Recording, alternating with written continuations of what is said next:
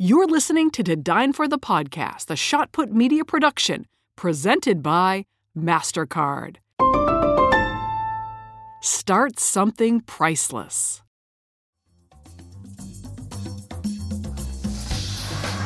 What's better in life than a bottle of wine, great food, and an amazing conversation? My name is Kate Sullivan, and I am the host of To Dine For. I'm a journalist, a foodie, a traveler with an appetite for the stories of people who are hungry for more. Dreamers, visionaries, artists, those who hustle hard in the direction they love. I travel with them to their favorite restaurant to hear how they did it. This show is a toast to them and their American dream. To Dine For the Podcast is brought to you by Terlato Wine Group and American National Insurance. To Dine For the Podcast is brought to you by Angostura. If you've ever made a cocktail at home, you've most likely shaken Angostura bitters into your cocktail at the very end of the cocktail making process. In addition to bitters, Angostura has been making world-class rum for more than 130 years. The next fall cocktail you make, try the beautiful, smooth flavor of Angostura rum. It will transport you to the Caribbean islands of Trinidad and Tobago. The House of Angostura will celebrate its 200-year anniversary of turning drinks into cocktails in 2024. Cheers, everyone.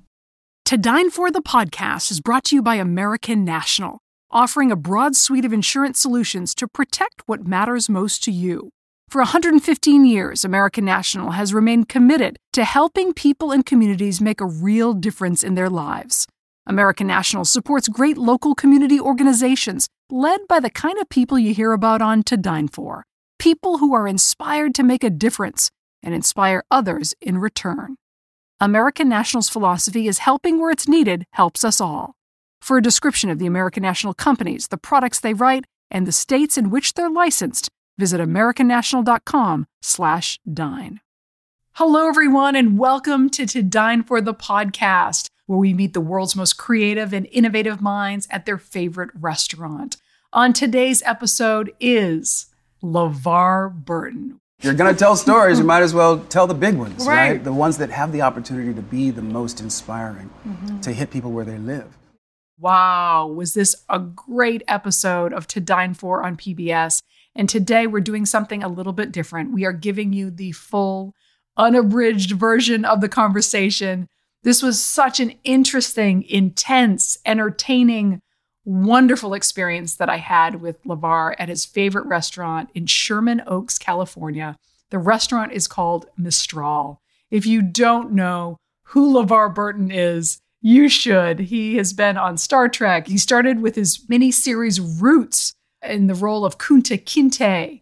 And then, of course, he was the beloved host of the PBS show Reading Rainbow. He has an incredible career trajectory and an incredible story to tell. And I really hope you enjoy this special episode of To Dine For the Podcast with LeVar Burton. LeVar, how are you? Hi, Kate. How are you? Thank you for doing this. It's my pleasure. I love this place. Right off the famed Ventura Boulevard in Sherman Oaks, California, is a restaurant called Mistral.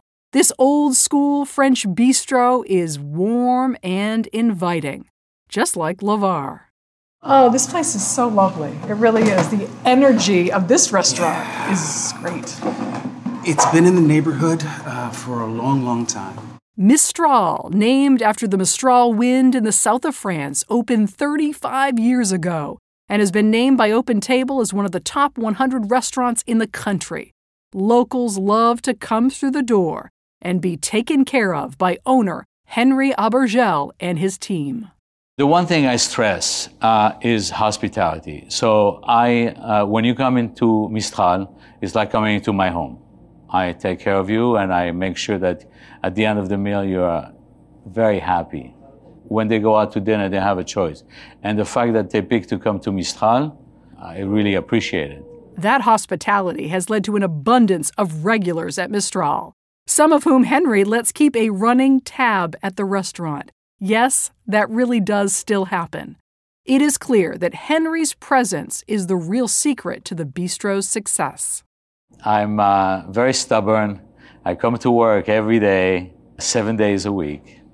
If you have enough passion, you will probably succeed. Passion, hard work, respect for your employees, respect for your customers, respect for the food that you serve. Today, over an endive salad with pear and crumbled blue cheese, steak au poivre with frites, and a glass of red wine from the Rhone Valley, I sit down with actor, host, director, and storyteller LeVar Burton to take a look into his illustrious life and career. Well, first of all, thank you for bringing me to this beautiful restaurant. Isn't it lovely here? Oh, it is so lovely. It has just got such a great energy. I love this room. And we have, as a family, spent many, many, many important family occasions in this room. Have you? Over time. Oh, yeah. Well, I was wondering that because you could have chosen any restaurant in LA. Why Mistral? Because it's my neighborhood bistro. You actually eat here. I do, and Yeah. have been doing for 35 years. Wow. Yeah. What is it about this place? It's Henry and his spirit, right? Henry he's not simply in the hospitality business, he is hospitality, right? He embodies it. He does. Yeah. He does. And he comes by that talent naturally. His mother and father used to own a restaurant right here in the valley, down the street, called Le Serre. And I had the great good fortune to frequent Le Serre many times for, again, important occasions, both lunch and dinner over time. And then Henry opened this place. Isn't it interesting that you didn't mention the food? Because so often we think that our favorite restaurant has to be the place we Right. love to eat, the food we love to eat. But it's Sure. so much more. A restaurant is so much more It is. than the food. It's equal parts vibe, Yes. right, as well as cuisine for me. And this room has both for Yes. me. When I am asked the question, what will be if you could, have your final meal, right? Yeah. What would that be? I always answer steak au poivre. And Mistral does it just the way I like it. Oh, I love that. Yes. Table in heaven. Yeah. Steak au poivre. Steak au poivre, right? And the French fries here are the best in LA. They absolutely Okay, are. now you're talking. No, I'm serious. They are unparalleled. Okay, and I understand we're having that with the Yes. steak au poivre. Yes, so indeed. Done and done. Yes, Excellent. exactly right. But I'd love to learn a little bit about you. And I know that you were born in Landstuhl, Germany, and you grew up in California. I did. And hello, Henry. Wow. Hello. What do we have, Henry? An endive salad with crumbled blue cheese and fresh pear. Oh, wow, looks great. Yes, please. Yes, I would. Thank you. Couple of turns. Yes, thank you. Yes, sir. Okay. Until your arm falls off. There you go. I see. He likes the pepper. There you go. Thank you, There you Henry. go. Thank you so much, sir. Bon appetit. Bon appetit. This looks amazing. I don't know if we've been to a French restaurant on the Really? show. So this is lovely to be able to come here and to experience this. Well, for me, this is a French bistro, which is different from a Right. French restaurant, right? Because bistro to me means neighborhood, it means comfort food. Yes. It just has a very different vibe Right. than the classic, traditional French restaurant. it's not stuffy. It isn't. It's warm. No, it is, of Yeah, course. right. Right? The flower arrangements are always incredible. The art changes over time. We had a piano over there for my 40th birthday, Wow. and we had the whole room that night. And were you around playing and singing? Oh, I don't play the piano, but we had hired somebody who does that for a living. Okay. We got him from the mall. We got him I've from never heard you sing, but I thought, sure, LeVar could probably sing. a little, but little. I don't play. Okay. So tell me a little bit about your childhood, growing up in California. Mm-hmm. Who was the biggest influence on your life? My mom, Really? hands down. Single parent, raised 3 children by herself, but it's all through Catholic school. Was very supportive of my initial desire to become a priest. You wanted to be a priest. I studied for 4 years. Did you really? And then you pivoted to acting? Mm-hmm. Okay, let's talk about that. You were going to be a priest and you pivot to acting. Why? Well, the real answer is that I found myself becoming interested in the world outside of Catholicism and the church. And I began to think a lot about the world and my place in it. And I had decided to become a priest when I was really a little kid. I was 8. and entered the seminary when I was 13. And then I had to think of what is it that I want to do, and I had recently discovered theater arts, and it had really brought a lot of joy into my life. And I thought, it was one of those in the mirror in the bathroom moments. What am I going to do with myself? Yes. The ripe old age of 16, I thought, what am I going to do now? Yeah. I had a crisis, right? An existential crisis at 16. Anyway, I thought, well, you know what? Be an actor. And there are similarities. It's a lot of performance associated with the ministry and being a member of the clergy, especially in the Catholic Mass. It's very much a play. There are smoke and mirrors and, magic and mystery, a lot of theatrics, right? Your first role of Kunta Kinte, you were 19. What an amazing, epic role to be one of your first forays into acting. My first professional audition. Incredible. So what did that role do for you, and how did it shape your career? How long do you have? How did Roots shape my career? Roots gave me a career. And it introduced me to the power of storytelling in an indelible way. I was aware, through exposure to literature and living with my mom, who was an avid reader and English teacher, and so there was an emphasis in her house on literature and the written word. And I was thrilled to be able to be a part of storytelling that had an impact on people, because as a seminarian, and that's what I was going for, to have an impact on people, right? Did you get, at the tender age of 19, just how profound that role really was? No. No. You were thrilled to be there. I was thrilled to be there. I had a sense of its importance, right? I mean, my very first day as a professional actor, Cicely Tyson played my mother, Dr. Maya Angelou played my grandmother. Gosh, that is just like so heady. It is, and it was. And yet I wasn't nervous, really. You were not. I was nervous, but I wasn't scared. Which is to say, I did not allow my nervousness to paralyze me into non-action, right? I felt like I belonged there. I had earned the role through an audition process. And I really was convinced I knew this character. I knew what this character thought. I knew how he felt. I was dialed in. I felt like I'd been preparing for this my whole life in ways that I had no clue about.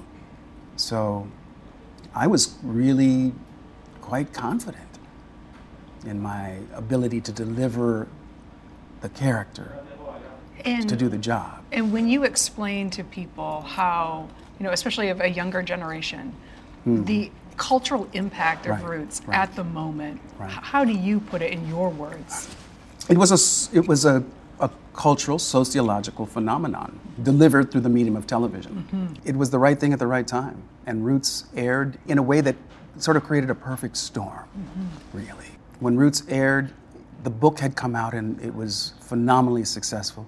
Alex had won the Pulitzer. The Pulitzer had been delivered, and it was one of the coldest winters in memory on the East Coast. And ABC had made the decision to broadcast Roots in 8 consecutive nights of television, which was a huge gamble, and no one had ever done that before. Yeah. Multi-part miniseries up until that point had been broadcast in weekly installments, like Rich Man, Poor Man, the Irwin Shaw novel.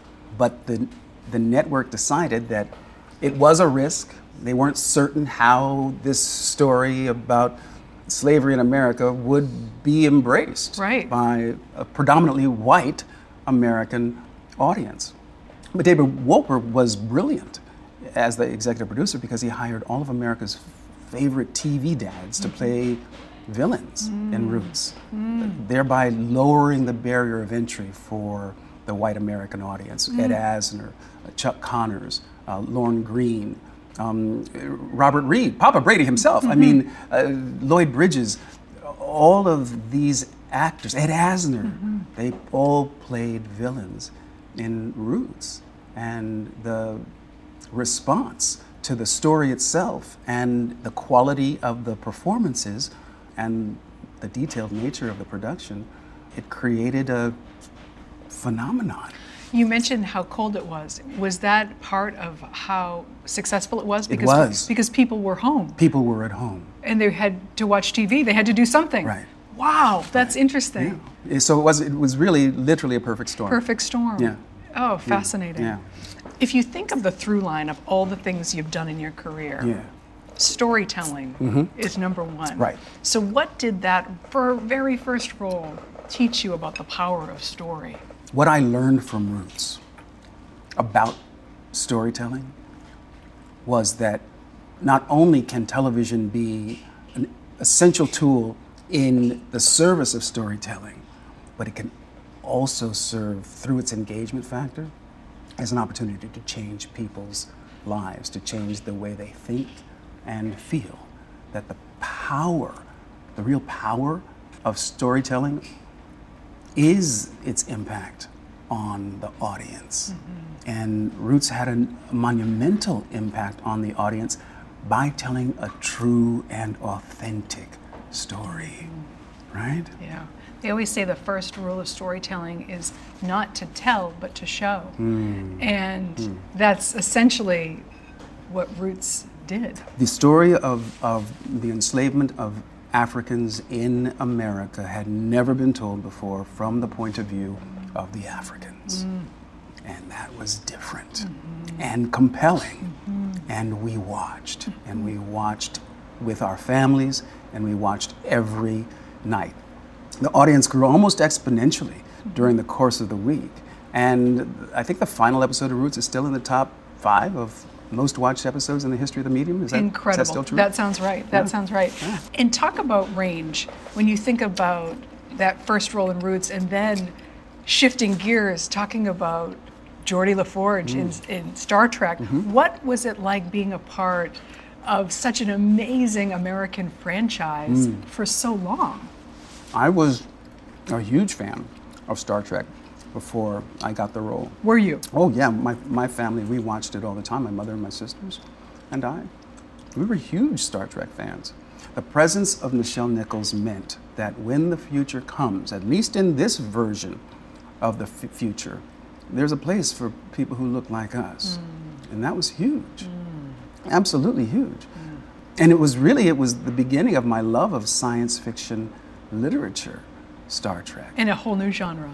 Absolutely. Yeah. Absolutely. To this day, speculative fiction is my favorite genre when I'm reading for my own pleasure and enjoyment because of what it offers me and what it offered me as a child.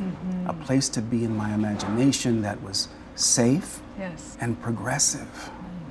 I think of being a fan of Star Trek sort of akin to being the fan of a sports team. It like unites people of all different types for rooting for something, and I feel like that's what being a Star Trek fan is like.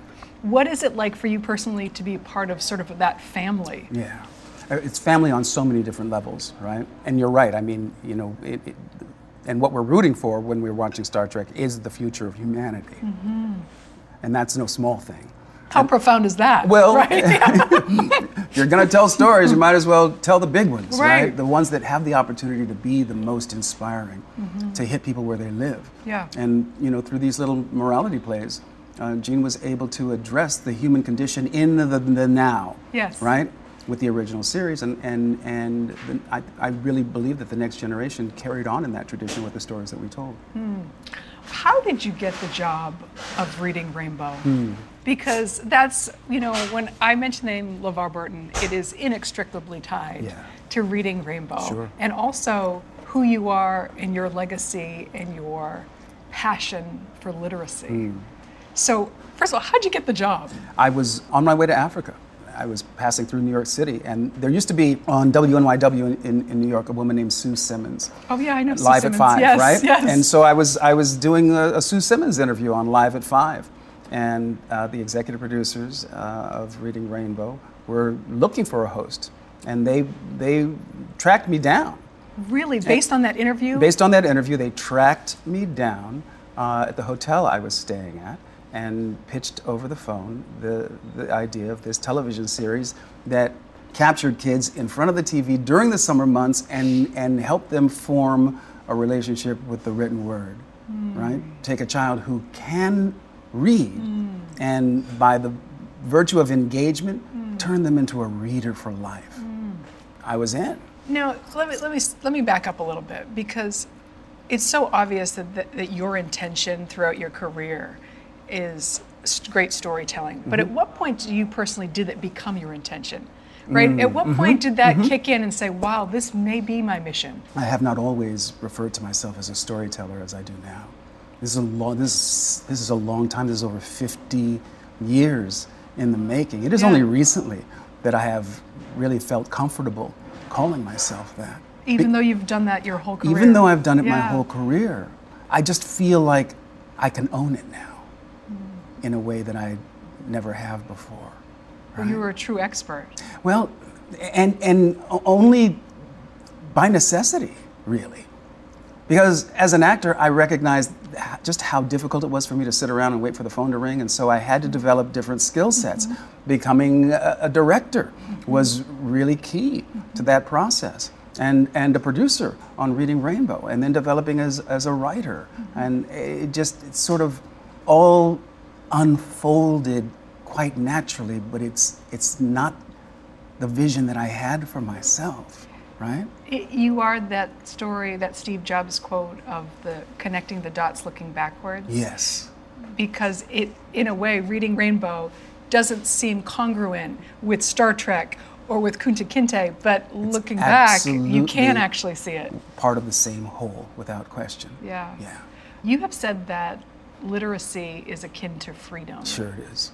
And I'd love to hear why you are so passionate about literacy, specifically with young people.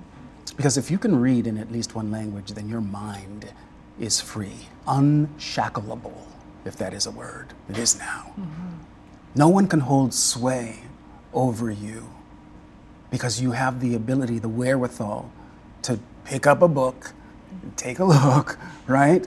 And determine the truth for yourself. And that is freedom, as far as I'm concerned.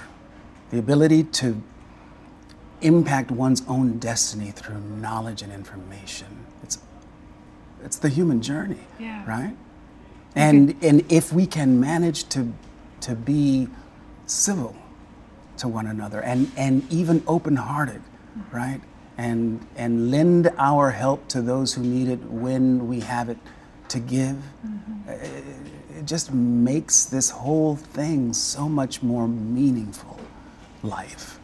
And I know that stories, I know now from 50 plus years of process that stories are so important on that journey. They're critical. They contain everything we know about ourselves, all of our hopes, our dreams, our aspirations for ourselves, our children, future generations, all of that is contained in the stories that we tell.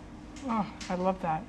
If you can read, you can travel the world without actually leaving your room. You can travel anywhere in the world in your imagination, and by exposing yourself to different points of view, you naturally develop a sense of empathy, which is essential for a successful human being. Yeah.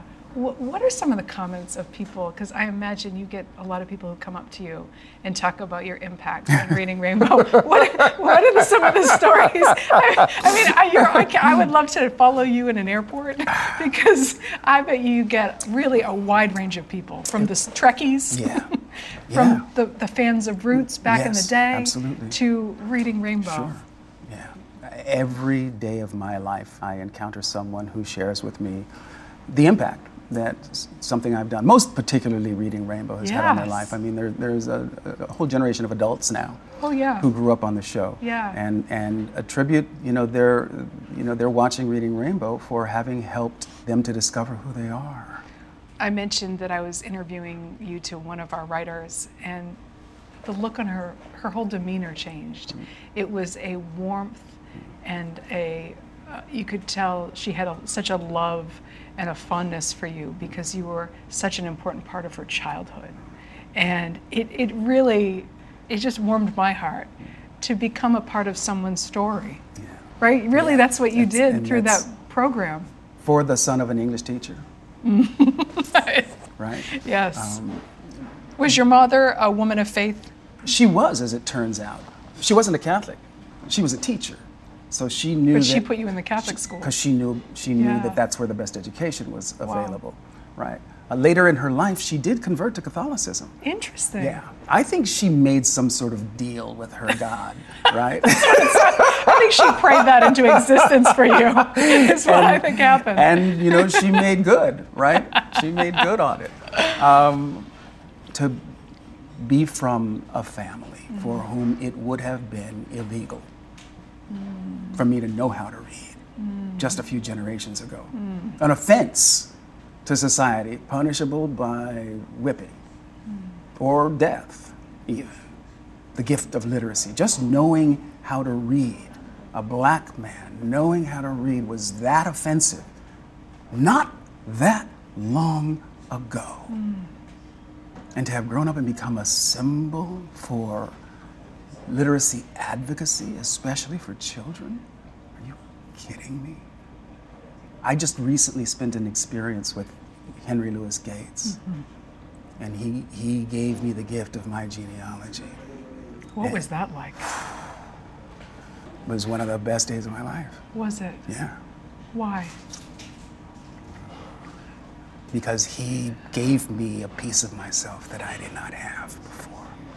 And he reinforced for me how fervently my family, my bloodline, has fought for this country to be the nation that it can be.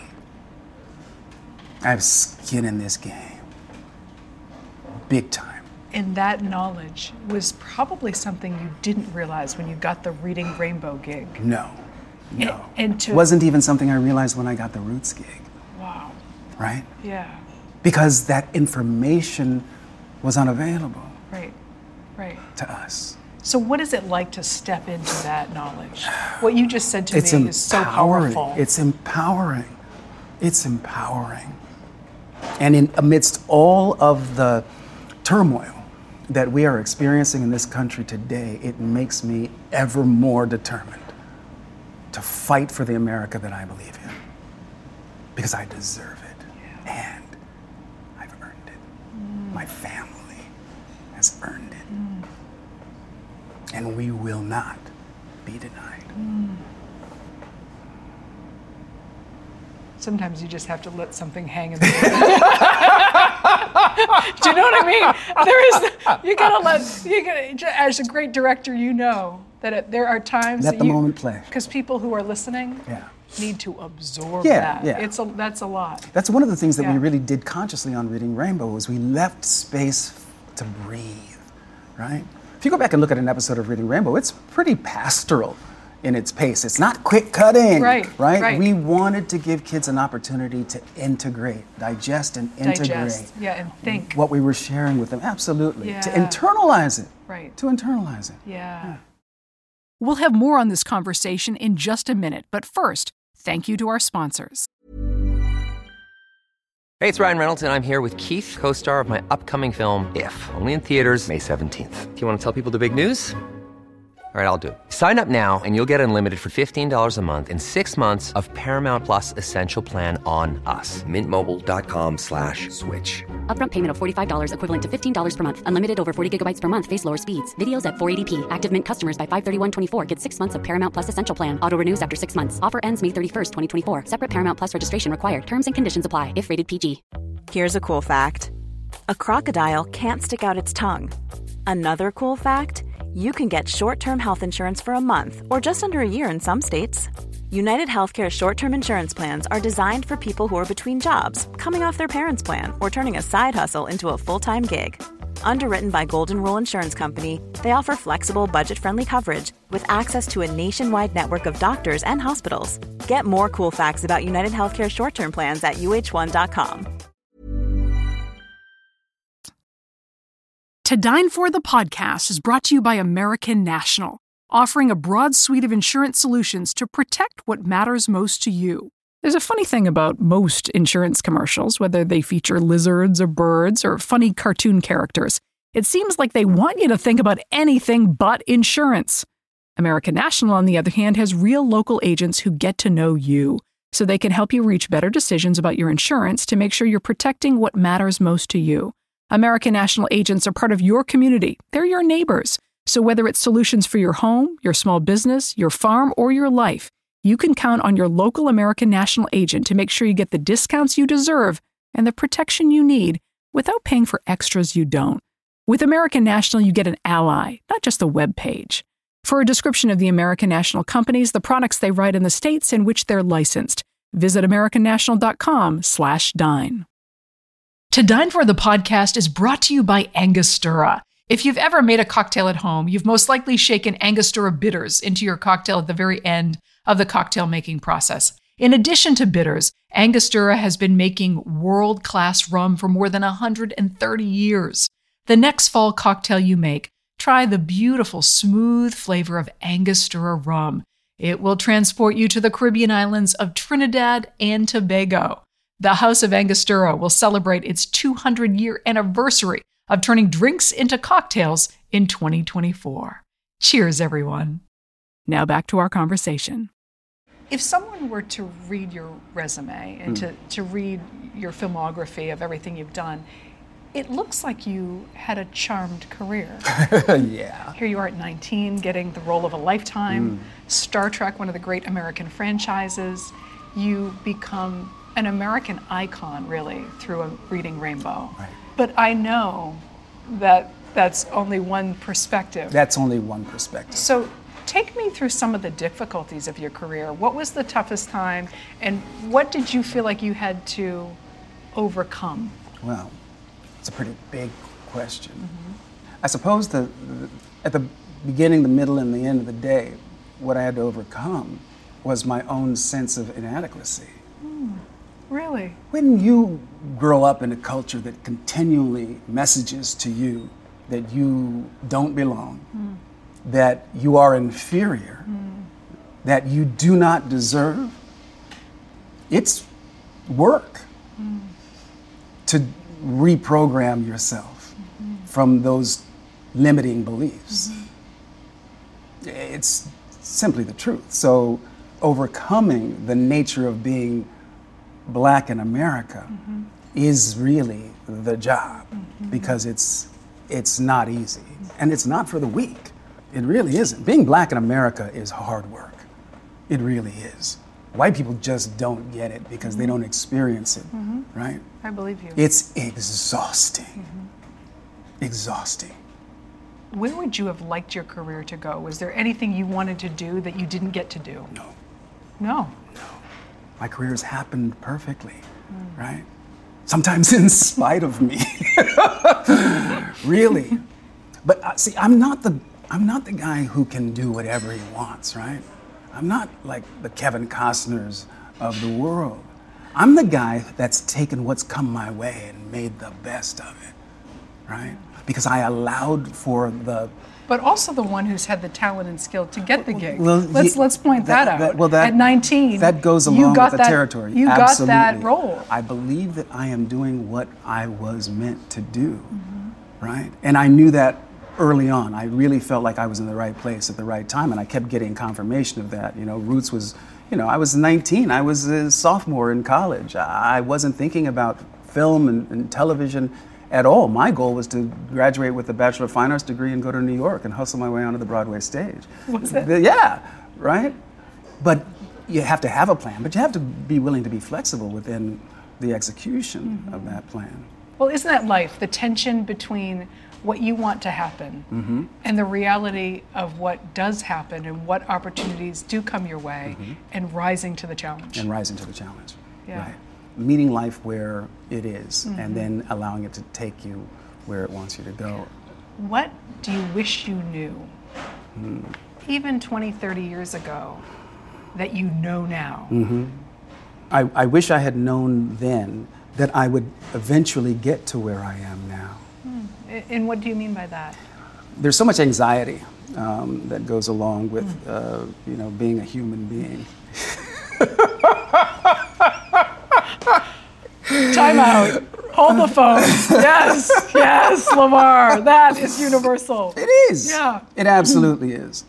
And the energy that we waste in anxiety could be better spent, right? Yeah. Elsewhere. Ooh. Are those capers or? Thank you, Henry. Oh my Thank you goodness. so much. Green peppercorn. Yeah. Oh, Thank you very that much. looks amazing. Thank you, Henry. Have the fries with the mustard. Have the Mustard. fries. Mustard. Henry, Excellent. maybe time for a glass of wine. Get some fries in us and have a bite of steak and a glass of red. Yeah.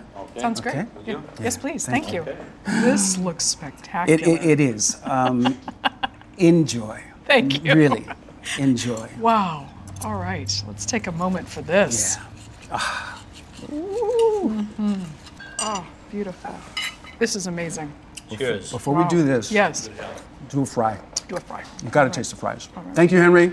Thank you. And they serve them with ketchup And and mustard, which is the French way. Yes. Let me make a toast. To you, LeVar, for sharing your truth and for sharing your incredible journey with us and the viewers. Thank you. Thank you. Yeah. This is amazing. Oh, wow. This is perfect. Perfect combo. You have all the food groups. We here. do. Everything's very good right now. Very You good. got your meat, your potatoes, and your red wine. Exactly, and your mustard. It's all good. So you had just mentioned that as humans, we waste a lot of time with anxiety. Yeah, we do. Yeah. How would you have better spent that time that you purport to be so anxious at different points in your life? Well, I certainly would have been more relaxed and more confident in how I move through the world. That's all. Yeah. That's all. I wouldn't have been so wound tight, right? If I had known when I was 40 that I'd be here 25 years later, Yeah.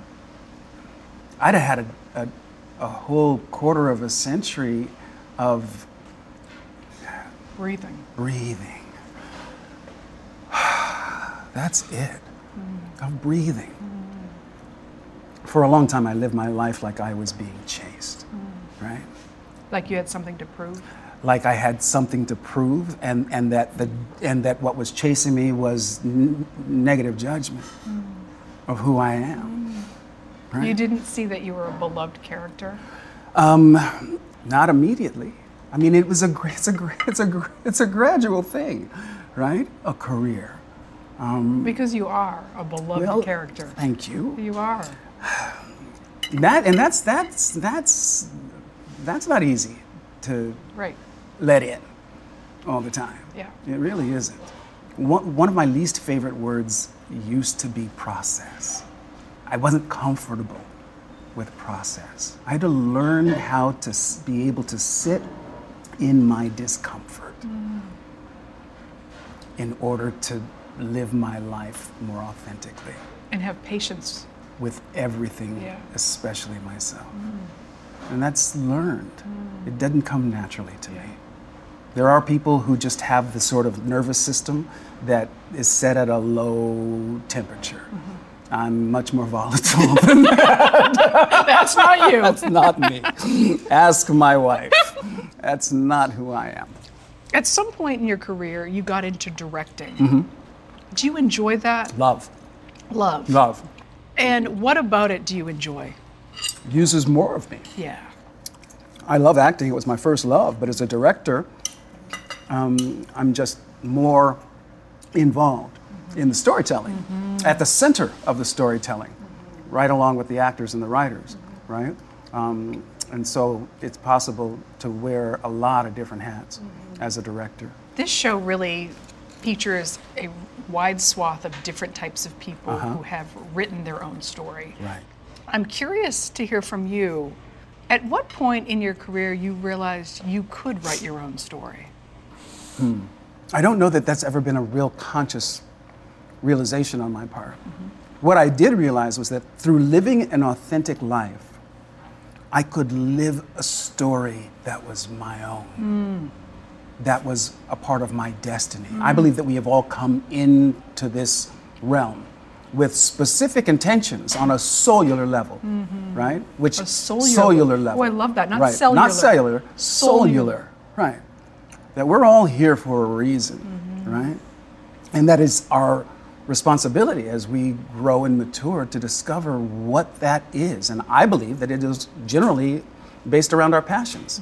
Whatever it is that we are passionate about is what tends to bring us joy. And it is our joy that is the key to discovering what your purpose is. Oh, that's great. That is really great. Yeah. You now have your own production company. I do. And what kind of stories are you most interested in telling, and what kind of work are you most interested in doing with LeVar Burton Entertainment? We say at LeVar Burton Entertainment that we tell stories that foster community, that champion diversity, and that encourage empathy. And that can look like a multitude of things, both scripted and non-scripted, narrative and reality, for television and film and other mediums. We produce a podcast called LeVar Burton Reads. We're developing other podcasts under our relationship with Stitcher and SiriusXM. Isn't there something magical about just audio? I mean, as someone who's been in visual medium, but in film and TV, there's something about just not having to worry about any of this. To make up the pictures in your head. Yes. See, we lived for Germany for a time when I was a kid, right? And all of the entertainment was in German, except for the Armed Forces Radio Network. So this is really, my being a podcaster is a return to my own storytelling roots. Oh, wow. It's where I fell in love with radio dramas and storytelling that was exciting and theatrical. Yes. Right?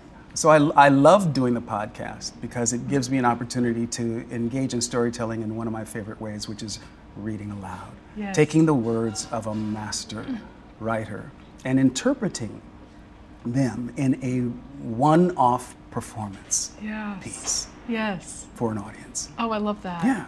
I personally recently started a podcast 2 years ago. So imagine this show, but I do it virtually.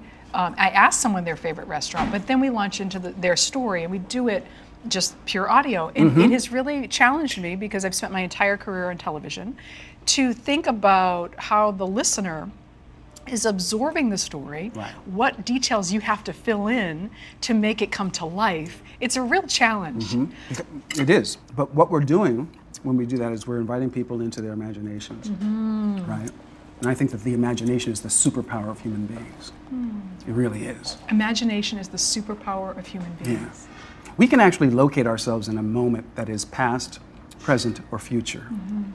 No other species that I know of can do that, right? Yeah. Certainly not, in this solar system. So the ability to imagine is what gives us the wherewithal to create. Everything in this world, right, that we have made or manufactured began as a thought in the mind of some person. And the process of taking that thought and turning it into reality, manifestation, that's the e-ticket here, on the planet. Being able to turn your dreams into reality. That's why we're here, right? Yeah. It's a beautiful thought, a beautiful idea. As you speak to crowds around the country, and I'm sure you're asked to speak quite a bit, what is the first thing you like to impart to them? When you are meeting with a group, what is the first lesson or message that you think is uniquely LeVar Burton to share? This takes me back to your question about how did I know I could have the sort of career that I do. Yeah. It is, at least for me, simply a matter of surrendering to that which is meant to be. Right? We can do everything that we can do to, control the machinations that we go through in order to manipulate the world in which we live and the circumstances, And we all do it. And we all do it. What I have found to be really valuable to me in my life is to trust more in the rightness of me than the specifics. I believe that I am in the right place at the right time. And as such, that those things that come to me are for me. And those things that pass me by are not for me. And it's up to me to make the adjustment, right? About how you feel about it. where am I in alignment with that truth? Yes. I just recently had an experience where I was very, very vocal about wanting to become the host of Jeopardy. Now, I've been watching Jeopardy since I was in the 3rd grade with Art Fleming. And we watched Jeopardy almost every night of my life. And I felt like it just felt right. I should be the next host of Jeopardy. I'm a huge fan. I badgered Trebek for years to do Celebrity Jeopardy, and he always said, well, LeVar, we can't, dumb down the questions for celebrity contestants. Finally, for whatever reason, they decided to do it, and I got on, and I won on Jeopardy. I felt like there was a part of my destiny that was linked to that job. Yes. I felt very strongly about it. What I discovered was that wasn't true. But what the passion that led me to that moment did deliver was an opportunity to sit in my discomfort and figure out why, right? And what did you learn? I learned that Jeopardy and my desire to host that show put me in a position to be rejected, for the world around me to recognize, wow, but he's got such great hosting skills, right? And so the Rose Parade called and said, we would love for you to be the Grand Marshal in our parade to kick off 2022. And then the National Spelling Bee called and they said, would you please consider hosting the Spelling Bee this year? And then Hasbro called and they said, we have this little IP called Trivial Pursuit and we want to turn it into a game show for television and we can't think of anyone we would like to host that show more than you. And do you know what? What? They wanted me to be a part of this effort to the point where they were willing to make me a partner in the enterprise. Now, Jeopardy would have considered they were doing me a favor to give me that job. Right. But I'm a financial partner in the enterprise that is Trivial Pursuit. Something better was headed your way. And you have to be willing to acknowledge that we don't always know what's best for us. I'll bet on myself every time. But what I learned from the Jeopardy experience was that I don't know everything. But being in the moment and being open to that which is true is always going to lead you to the next step. And I tell kids all the time, take the step that's in front of you, right? Don't try and write the end of the story while you're still at the beginning of a chapter, because life, like walking, is a controlled fall.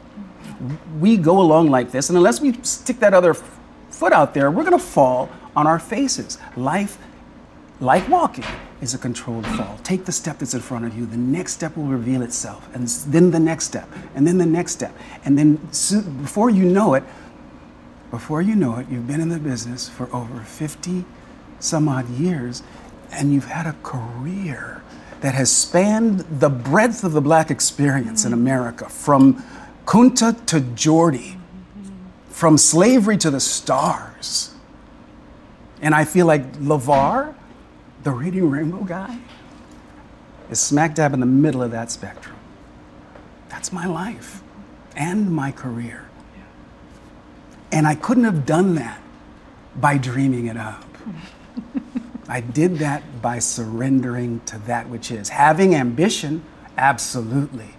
Having drive and ego, without question. Overcoming obstacles every damn day. But that's how you get there, one day at a time. I'm so glad you brought it up, because I was going to ask it and I would have botched it. There was outrage when you did not get the job on Jeopardy. And I was in that camp.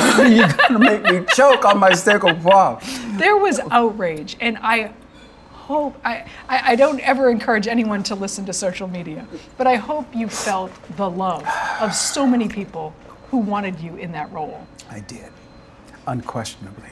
And felt like you belonged and deserved it. And that was a real revelation to me, to feel the love. Yeah. So. Was it really? It was. It was. Trust me when I say that. Yeah. It was. And I'm grateful. Yeah. I really am. And I'd like to believe that it is energy being returned to me for an investment that I have made over time in the lives of others. And that's what it feels like to me. And just feeling like you should have gotten the job. Well, but again, remember, everything happens for a reason. Right. No, it's, you know? You said it so beautifully. And also thank you for being vulnerable enough to share how much you wanted it. Oh, yeah. You know, Yeah. and how much you felt like it was your destiny. I did. As it turns out, it wasn't really the audition that I thought it was. The man who taught me how to play the game, the executive producer, Mike Richards, told me repeatedly that he was not interested in the job, that his job was to help them find the right person for the job. And then he went and gave himself the job. Ain't life something? Ain't life something? Some things you can't write. No. And you can't make up. And then he didn't have the job. Oh, I know. Right? Right. We all know how that played out. Yeah. So, and by that time I was done with the Yeah. mess, right? Right. Let's get away from all this. Yeah. Yeah. You have a son and a daughter, and you speak a lot about authenticity and how following your own passion, your own path, leads to success. What was the number one thing you tried to impart to your children as they develop their own path in life? Follow your heart, you know? I had that kind of support when I was a kid. From your mom? From my mom, right? And when I told her that I had decided not to become a priest, which is pretty much one of the most stable occupations you can think of, right? Priests don't pay taxes. So when I told her I was foregoing that and I decided to become an actor, and I saw her spirit waver for just a second. Her worry. Yeah. I saw her worry, Yeah. right? But in that very next moment was the love and support, right? So I want my kids to know that there is nothing, no thing they can't accomplish if they really, really want it. And there's a saying that you really only need one person to really believe in you in life. You had that. I think that we are all looking for someone for the experience of being seen, you know? That's what we want. We want to be seen, you know? And first and foremost, we want to be seen by our parents. Yeah. We so desperately want, you know, their love. What's next for you? Isn't that an exciting thought? It is. With all that you've just talked about and all of the strength and the optimism and the certainty Right. and the passion. What is next for LeVar Burton? We're going to tell more stories. We're going to tell stories for film and television. We're going to tell stories on podcasts. I'm going to continue to public speak and share my story and encourage people to, you know, to discover their authentic selves and tell their story. We tell our stories to each other all day, every day. Right. Whether we're aware of it or not. We're Yes. always communicating who we are. Amen. And what we're about. Yeah. So we might as well do it consciously. Right. Intentionally. Intentionally, absolutely. So my intention is to continue to do that which it is I do. I am at a point in my life and career where I have a choice as to who I play with. And That's a good place it's to be. a good place to Yeah. be, right? So I'm really happy that I can partner with people that I admire and want to work with. Those are the things that I look forward to. Just doing more of what I do from a place of belonging. And that's the other thing that I think we're all looking for, is a place where we can belong. Having created this company was really important to me because I've learned a lot over the past couple of decades about leadership and team. And so I am having an opportunity to really, for the first time in my career as a businessman, hand select my own team. Yeah. And so far it's working out pretty well. I'm really curious, LeVar.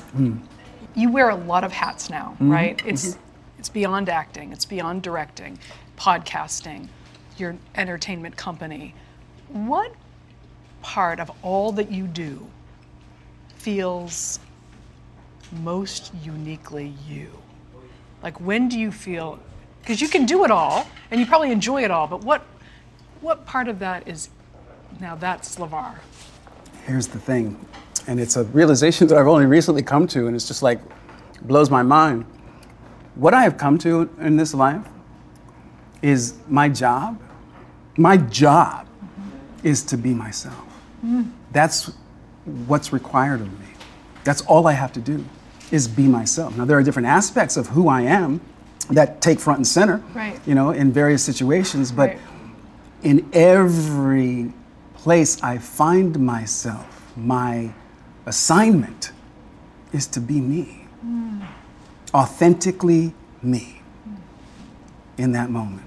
And everything else takes care of itself. Everything else takes care of itself. Now that has taken a career 65 years to step into. Absolutely.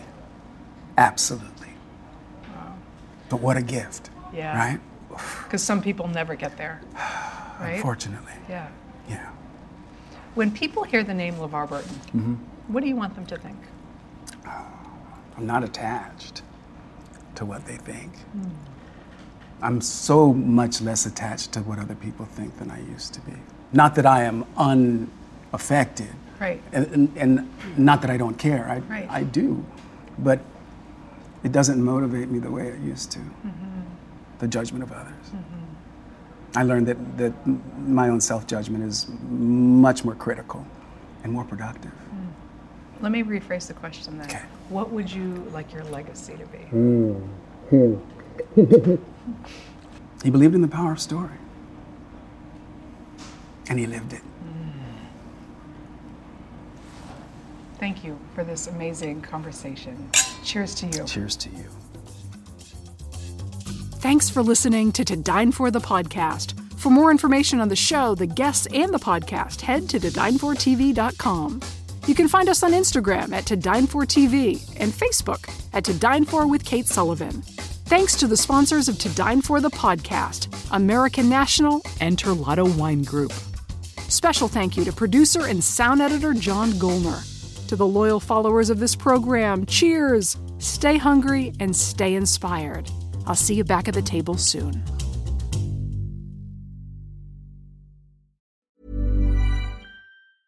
Hey, it's Paige DeSorbo from Giggly Squad. High quality fashion without the price tag. Say hello to Quince. I'm snagging high-end essentials like cozy cashmere sweaters, sleek leather jackets, fine jewelry, and so much more. With Quince being 50 to 80% less than similar brands. And they partner with factories that prioritize safe, ethical, and responsible manufacturing. I love that. Luxury quality within reach. Go to quince.com/style to get free shipping and 365-day returns on your next order. Quince.com/style.